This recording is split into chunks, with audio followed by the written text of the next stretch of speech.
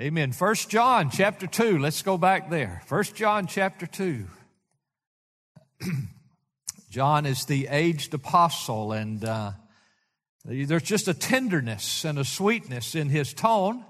Yet at times he can be quite clear and quite stern and quite to the point, because his love for the truth always directed his emotions and his compassion. Notice that phrase. His love of the truth directed his emotions and his compassion. That's the way we all want to be as we look out in our world today and find emotions run amok. I've never seen a time when just feelings were everything. And the feelings don't have to be based on any facts. As I said in a sermon a week or so ago, the new mantra is, if I feel, it's real.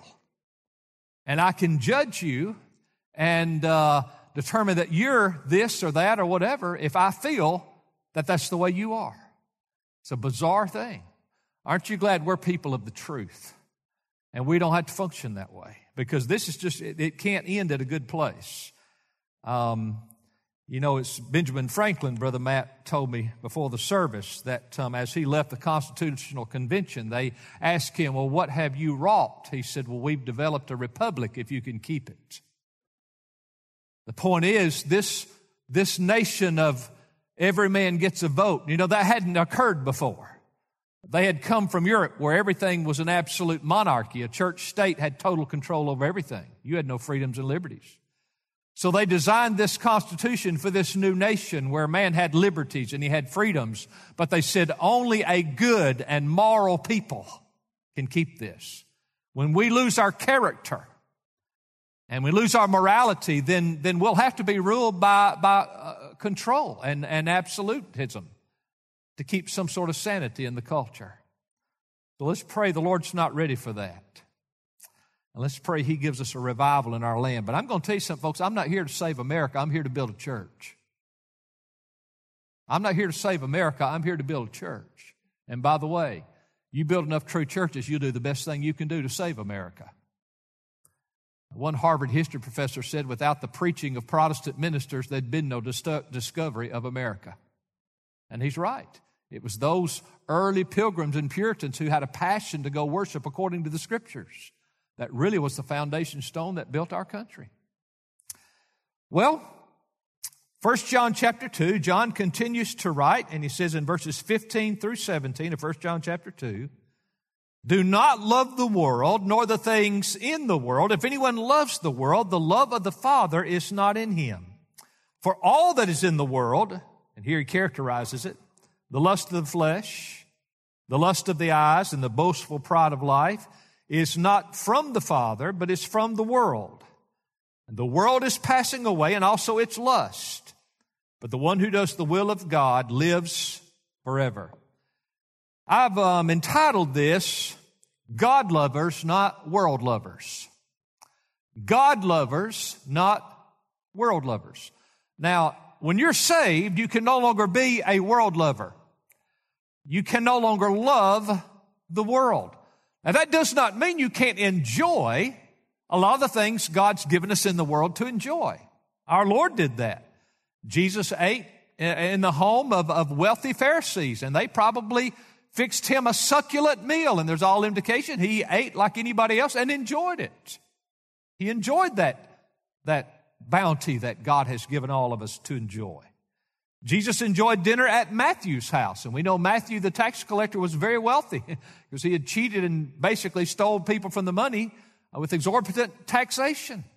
But Jesus ate at his house. He was converted, as you know, and probably enjoyed luxury and a fine meal. Zacchaeus, the same way. He ate at Zacchaeus' house. He filled Peter's boat with fish. He accepted the woman's perfume that she anointed him with, probably a year's wages, the Bible says. So there were times, many times, when our Lord showed that He enjoyed nice and good things that are in this world. That's not loving the world.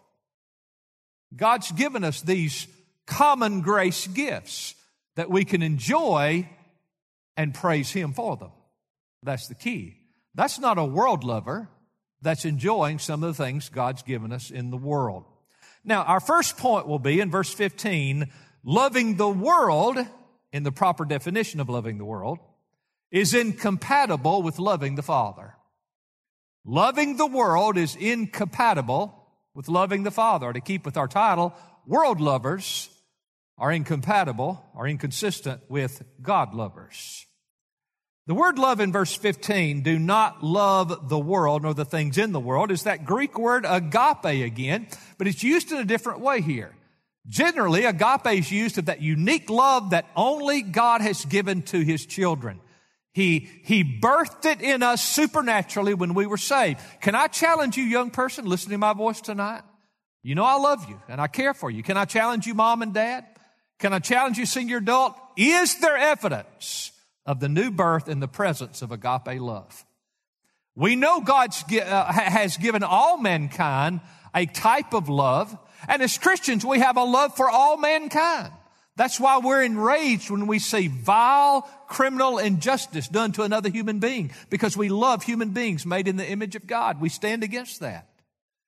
But there is a different and separate and even greater love God's given us for Him and for one another. And that's usually when the Greek word agape is used.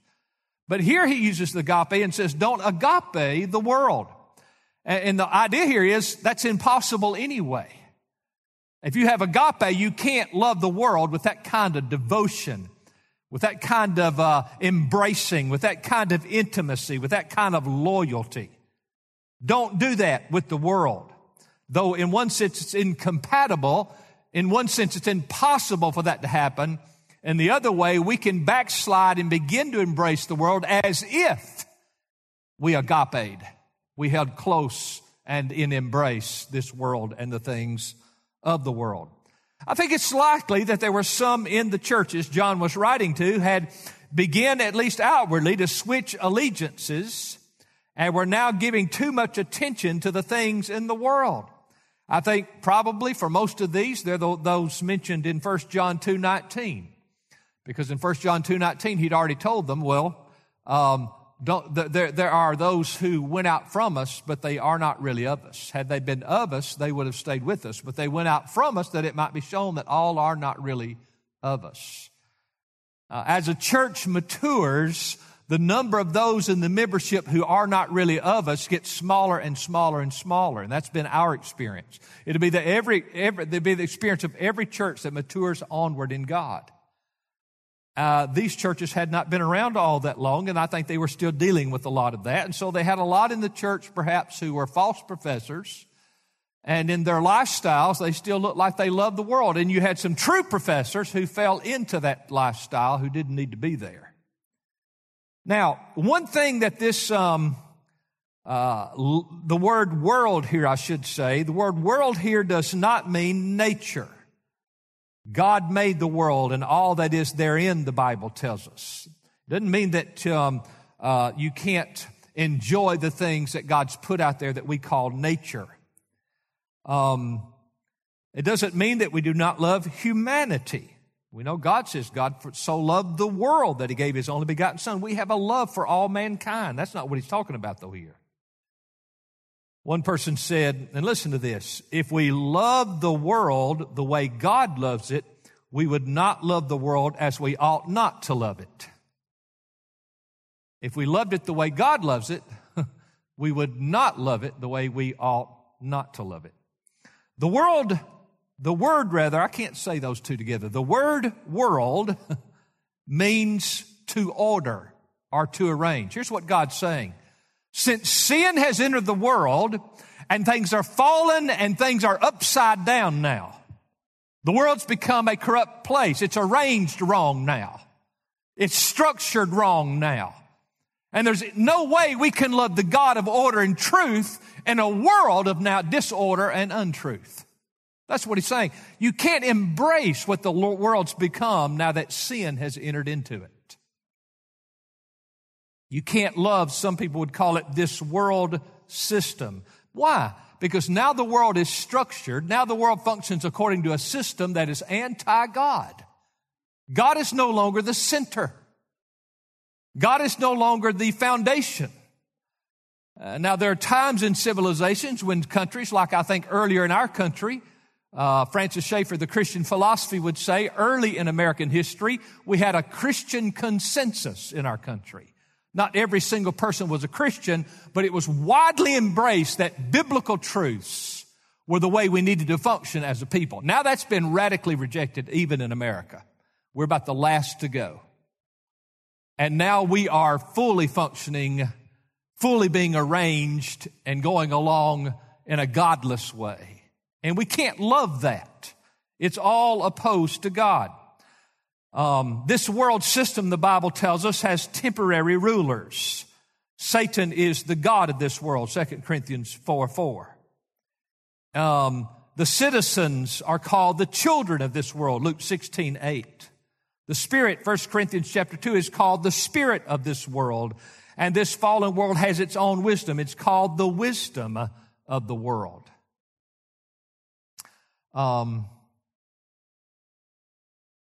One guy was functioning on a church nominating committee for a new pastor, and they mentioned a man that they wanted to consider calling as their new pastor, and one of the men spoke up and said, "We don't need to consider him because he is a thermometer instead of a thermostat.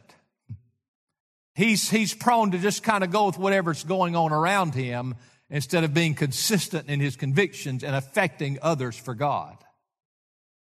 What about you? Have you slipped a little bit to where too often you're a thermometer and not a thermostat?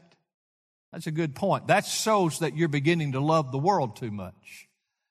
Well, I don't want to call any names, but I'm telling you, it frustrates me. It gives me a righteous indignation to hear some Baptist Christian leaders commenting on the present situation, and they are 100% pandering to the trend and the spirit of the day instead of saying what the Bible says. Brothers, you can't love somebody and go along with them even if they're hurting and they're not stating the truth. Did you hear me? Yes, compassion, and yes, kindness, and yes, consideration if they've gone through something, but you cannot love them and affirm them in error. But you know what? Southern Baptists have been doing this for so long. Every wind that comes along, every cultural trend, every new fad, to a degree, Southern Baptists have just bought in. I've been living too long. I've watched it over and over again. It's just a new part of the circus every few years. And we embrace it and say, this will help us reach people.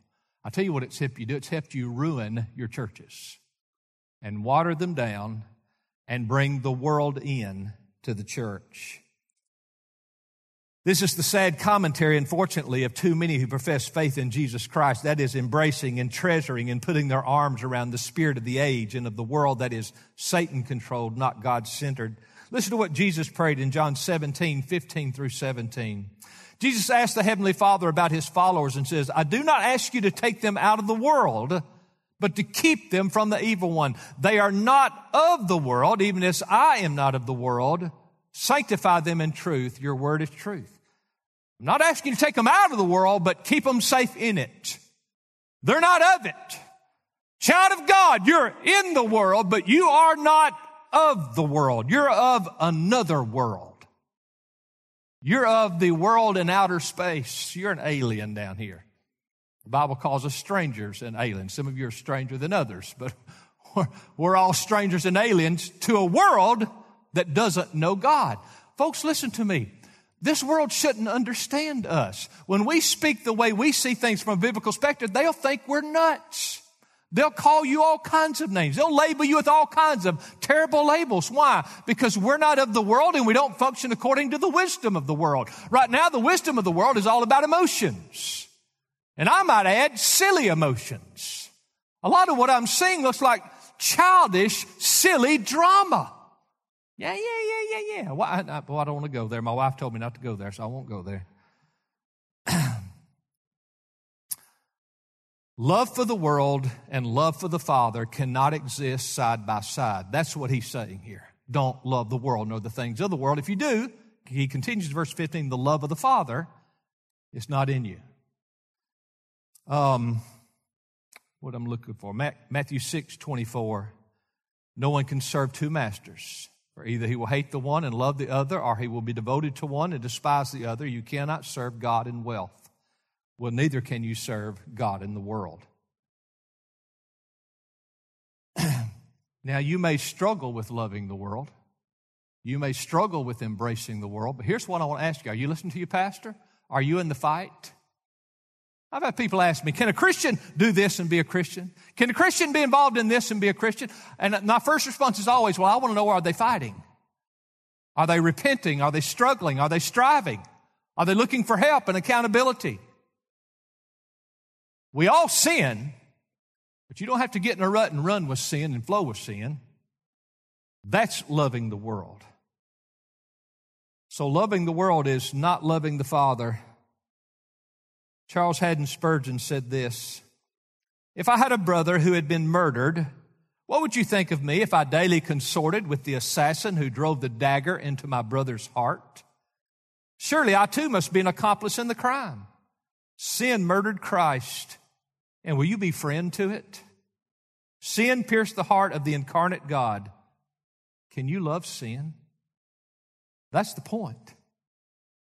There's something in us that even in those weak moments when we're embracing the things of the world, the anti-God things of the world, not a nice meal, our beautiful sunset, our 1,001 good things out there. I'm talking about when you're embracing what this world system's about.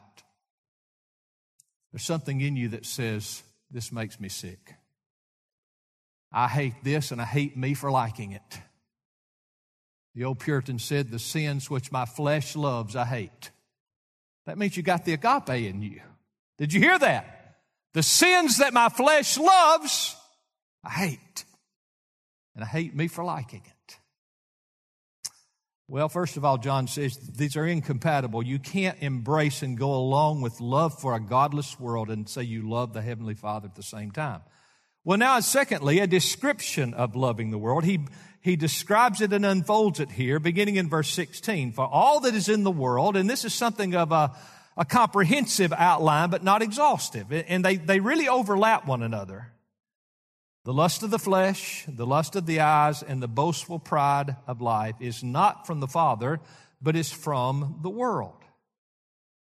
The main idea is these are things that are not from God. These are things that come out of our fallen flesh. These are things that are of the devil.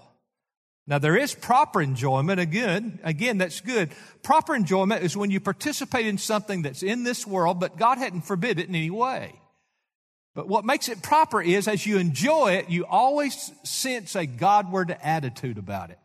God, thank you for allowing this. You're God-centered. So there's a Godward gratitude. Secondly, there's godly guidance. In other words, you wouldn't get involved in something that's obviously violates Scripture or against our Lord. You want to be guided into things that you do enjoy in the world by the Word of God.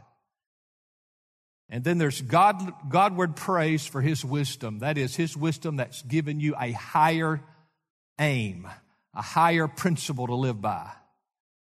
It's just amazing to me how people today, they think that the federal government is this eternal source of endless help. I mean, it's like the federal government will always have enough of other people's money. Our money. The federal government doesn't have any money. They only have our money. The federal government's going to always have enough of our money to fix anything and everything I come up against in life. Every situation there to bail me out. Where did we get that? That's not what this country was founded on. But that new embracing of look to the government for everything, the government has become the new surrogate father. And for a lot of these feminists, they hate this. They'd hate me if they heard me say it. The government has become the surrogate husband for the feminist. That's who she looks to for her perfection, her protection, her provision, her care. She don't want to admit it, but that's what she's doing. Looking to the government to fix everything and new regulations, new laws. What's my point is, it doesn't matter where you go. The spirit of the age, an ungodly spirit is, look to the secular authority to fix me. You know what we need in our country? We need a time when we have to get on our knees and we have nowhere to cry but to God. Nowhere to cry but to God. He may be taking us there, brothers and sisters. I don't know. Well, John here, though, outlines something of an outline of what this loving the world looks like. And first of all, he says the lust of the flesh in verse 16. I define that this way: satisfying a God-given desire in an ungodly way. satisfying a God-given desire in an ungodly way, whether it's food, whether it's sleep, enjoyments, sexuality, and on we could go. It's a good thing. It's a gift from God, but we fall into the spirit of the world. We fall into the godless world, and we become satisfying that in a dirty, ugly, or shameful way. The lust of the flesh. Then he says the lust of the eyes. We desire the things that the world calls good. We desire the things that, hey, this makes you happy. We desire the things that the world says, oh, this will satisfy you, because to our eyes it looks good. Now, it's nothing wrong to see something and say, I would like to have that, or I enjoy to have that. But here's what you say: if it pleases God and glorifies God. God, if that would be your will, I can take it or leave it. I try to function that way. I'm not telling you I score 1,000, but I generally try to function that way. And I'm going to tell you how God usually works. Not all the time, but usually when I don't have to have it, He gives it to me. When He finally gets it to where I can honestly say, if I don't have it, hallelujah, I've got you, then He'll let me have it. Have you experienced that?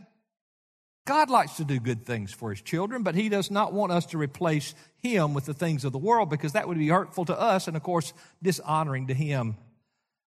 You see, your eyes, the lust of the eyes, your eyes can have an appetite. You ever heard someone say, feast your eyes on this? Feast your eyes on Jesus is what we should be doing. One scholar says this lust of the eyes may include, or may be more so about, the pleasures of the mind, the sophisticated intellectual pleasures. The Romans and the Greeks lived for these highfalutin and elitist type philosophers and philosophies. And they were all godless. How much of our minds are carried away by television and computers and smartphones?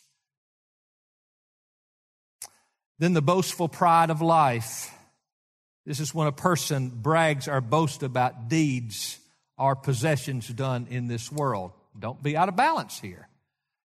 The Bible does not teach that a Christian shouldn't accomplish things that the world applauds him for. Matter of fact, I want our young people to do well, and I want them to excel, and I want them to become lawyers and politicians and business owners. That's good. But from your heart, you don't embrace it the way Donald Trump would embrace it. You don't let your ego be the center of it. God's purposes and God's glory is what you look for, even in your accomplishments that the world might applaud.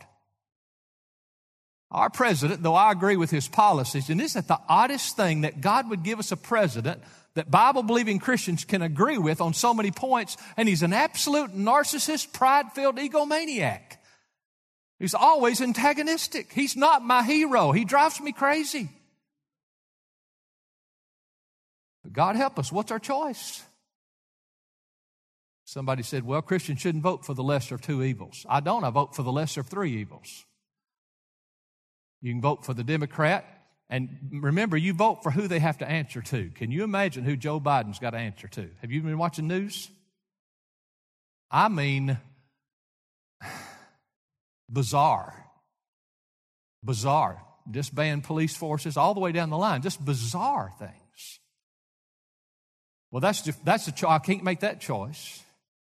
The other choice is to not vote for Donald Trump and actually do vote for Biden.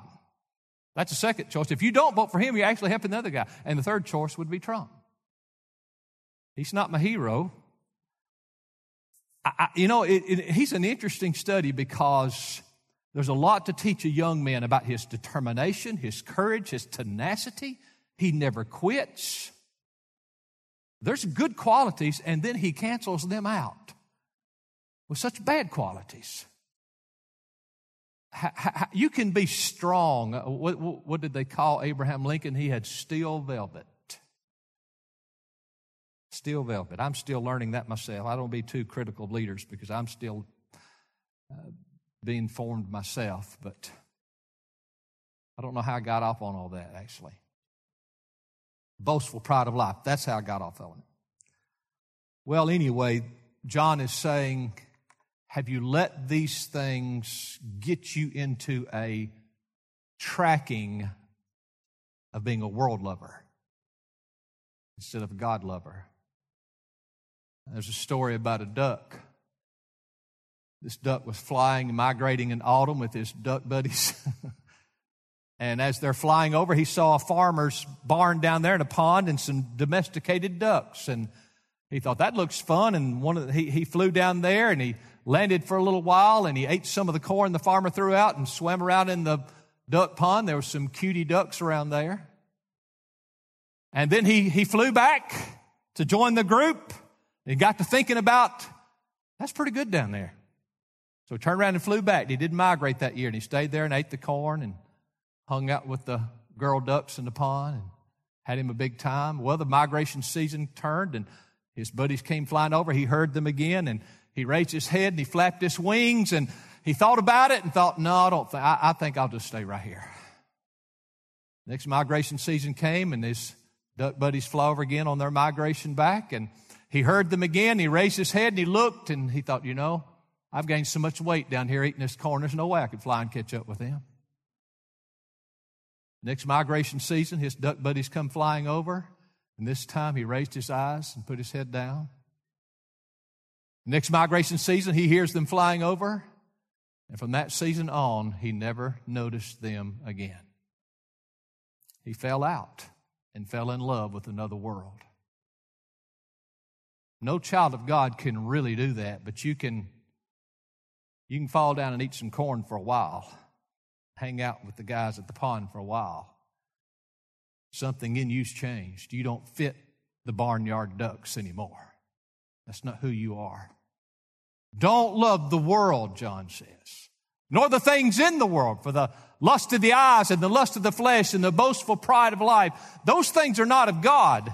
They don't fit you anymore. The agape factor in you has made you different. Well, lastly, the demise of the world, verse 17. The demise of the world. He said, and by the way, the world is passing away and also its lust. What a statement. Wow. What an encouragement that I have something in me that wants to be connected to God, and God will never pass away. I have a change in me that makes me not want to be enslaved by, entranced by, and embracing the lust of the world, because those things are going to pass away. But my God and His kingdom cannot pass away. What a gift that is. What a gift that is. He said, child of God, don't you realize what kind of idiocy is the person who puts their all in something that cannot last? Puts their everything in it. Did you know that 19 civilizations have risen and fallen in the past? 19 have risen, and today it's oblivion. They don't exist anymore. There's no reason to think that our civilization will stand. And the person who passes up Jesus for the love of this world will reap a harvest of insecurity, instability, and ultimately total loss. Insecurity, because when you love the world, you're trusting in something that can be taken away. And insecurity is anytime you trust in something that can be taken away.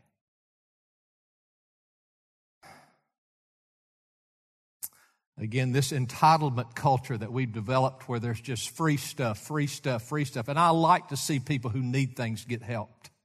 We all like to see people who generally need things get helped.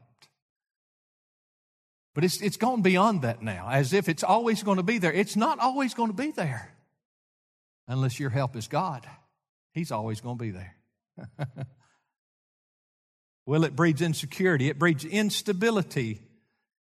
The world and all that is in the world is built on a foundation that is not eternal. It is not enduring. It's going to be all coming to an end. I found this somewhere years ago. There's a certain kind of ants that have a passion for the sweet granular substance given off by the caterpillar of a large blue butterfly. And these ants can be so addicted to this sweet secretion of this caterpillar, they will capture the caterpillar and take the caterpillar back to their ant home, their mound, and keep her there so they can keep eating the sweet secretions. There's only one problem. The caterpillar loves ant larvae. So the caterpillar is just devouring all the ant larvae. But the adult ants don't care because they love the sweetness. They're intoxicated. They're entrapped by it. That's what loving the world is like. We bring the world in, we embrace it, and it starts devouring. It's always going to do that. Child of God, would you pray, God, let me enjoy the world with praise to you, but don't let me love the world. Let me enjoy these wonderful common graces you've given us, but don't let me embrace it. Don't let me love it. Don't let me put my hope in it.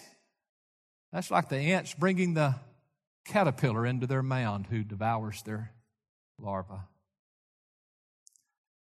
So many will live by this world and they'll think they're getting by. Some of you young people, listen to my voice. You've put God off. You've pushed God away. You haven't turned to Christ. You haven't repented and you haven't believed on Christ, and you think, I'm going to live it up. I'm having fun and it's going to last. I'm telling you, you're acting like a fool. This world will not satisfy you and this world will not last. A couple of verses real quick. We'll just read through them quickly. 2 Peter 3 through 13. Know this, first of all, that in the last day mockers will come with their mocking, following after their own lust. Is that not our world? A bunch of mocking. They mock God. They mock God's truth. They mock what is right. They mock what is holy. As the preacher said after they made gay marriage legal, he said it might be legal, but it's not righteous. It might be legal, but it's not holy. Mocking. They did that, mocking God. He said that's what the last days are going to be like. They'll come mocking, following after their lust, worldly lust. And they'll say, where's the promise of his coming? Where's this Jesus you guys keep talking about? Ever since the fathers fell asleep, all continues just as it was from the beginning of creation. For when they maintain this, it escapes their notice that by the word of God, the heavens existed long ago, and the earth was formed out of water and by water. He's saying what they don't even understand is the very ground they're standing on, God breathed it into existence. Verse 6, through which the world at that time was destroyed, being flooded with water. In other words, God has brought men to account before in a global sense. And they're fools for not seeing that. Verse 7. But by his word, the present heavens and earth are being reserved for fire, kept for the day of judgment and destruction of ungodly men. They say, well, where's this God? And why can't we live it up and be this way and enjoy everything? Is your God going to do something? They don't understand. God's withheld judging the world because he has purposes to destroy it when he wants to and the way he wants to. That's the only reason. It pleases him to have patience. They think that, I'm telling you, the haughty arrogance, the proud elitism of so many in our day that want to tell us this is right and this is best. And they don't know anything about what they're talking about. Ungodly wisdom is what they have. Verse 8, but do not let this one fact escape your notice, beloved, that with the Lord 1 day is like 1,000 years and 1,000 years like a day. The Lord is not slow about his promise, as some count slowness, but is patient toward you, not wishing for any to perish, but for all to come to repentance. In the midst of their hardened, brazen rejection, disregard of God, and wicked rebellion against God, God's still bursting with love and patience, saying, I don't wish for any to perish. The love of God just keeps bursting out. Verse 10, but the day of the Lord will come like a thief, in which the heavens will pass away with the roar, and the elements will be destroyed with intense heat, and the earth and its works will be burned up. Now here's, child of God, since these things are to be destroyed in this way, what sort of people ought you to be in holy conduct and in godliness, looking for and hastening the coming day of God, because of which the heavens will be destroyed by burning and the elements will melt with intense heat. But according to his promise, we are looking for, I'll put in the definite article, the new heavens and the new earth in which righteousness dwells. There's something for the God lovers that lasts forever. It cannot perish. We will not pass away with this world. And by the way, and I know there's a sense of truth in the phrase, God hates the sin, but he loves the sinner. But this text tells us that God will return to judge the ungodly, the sinner himself. He will not just judge his sin. The ungodly sinner himself will be judged. So as you look at the world, brothers and sisters, and you think, well, it looks like they're winning, and it looks like they're having their way, it looks like godliness is abounding, you need to remind yourself that what you really ought to have for those folks is pity. They're blinded, and destruction is just around the corner. when holy wrath is unleashed. And by the way, what we're seeing right now is a part of the wrath of God, but only a small part. When God allows men to turn to themselves and their own devices. You know what? We have all of this social media and all of this internet, and every single thing that happens is in our face instantly. Anywhere in the world, seemingly. You know what that is? It's God's mirror. He's saying, this is what y'all are. It's God's mirror that reflects back and shows us the total depravity of man, the total wickedness of men. I didn't know till just the other day that people actually got on the internet and made a living taking pictures of themselves. I didn't know that. I mean, the narcissism of that. Now, if you do that, I'm not necessarily saying you're evil, but you might not think about it. I mean, really? Like, everybody wants to see me. Look, I'm cute today. Look, I'm this. Look, I'm that. It's a crazy thing. Self-deprivation is kind of gone out the window, is it not? In Matthew 7:21 through 27, not everyone who says to me, Lord, Lord, will enter the kingdom of heaven, but he who does the will of my Father who is in heaven will enter. Many will say to me on that day, Lord, Lord, did we not prophesy in your name? In your name cast out demons, and in your name perform many miracles? By the way, Satan can counterfeit all of that. Verse 23, and then I would declare to them, I never knew you. Depart from me, you who practice lawlessness. Well, what a word for our culture. I mean, actually, it is a political strategy to produce lawlessness in our country right now. It's actually an intentional strategy. God says, I'm coming back to banish those who practice lawlessness. Verse 24, therefore everyone who hears these words of mine and acts on them may be compared to a wise man who built his house on the rock. And the rain fell, and the floods came, and the winds blew and slammed against that house. And yet it did not fall, for it had been founded on the rock. And everyone who hears these words of mine and does not act on them will be like a foolish man who built his house on the sand. And the rain fell, and the floods came, and the winds blew and slammed against that house, and it fell, and great was his fall. The key understanding is, he keeps saying this phrase, or he said it twice, act on these words of mine. What does it mean, act on them? He means embrace his truth that only his Son can you, and you don't need to love this world, but you need to be a God lover, because you can't be both. You can't be both. You're either a God lover or a world lover. Now again, we can and we do enjoy the common grace gifts God's given us in this world. But for us, this world is not the end. These are gifts from God for us, but they do not compare to the joy of us knowing Him. Is that true for you? Is that true for you?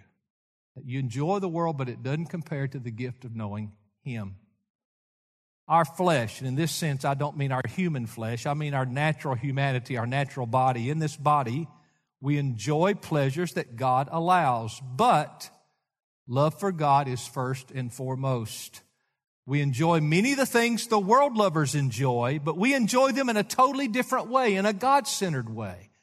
Grateful to Him for them and knowing that they will pass away, but He'll still be there. Every time you enjoy something that's in the world that's passing away, enjoy it.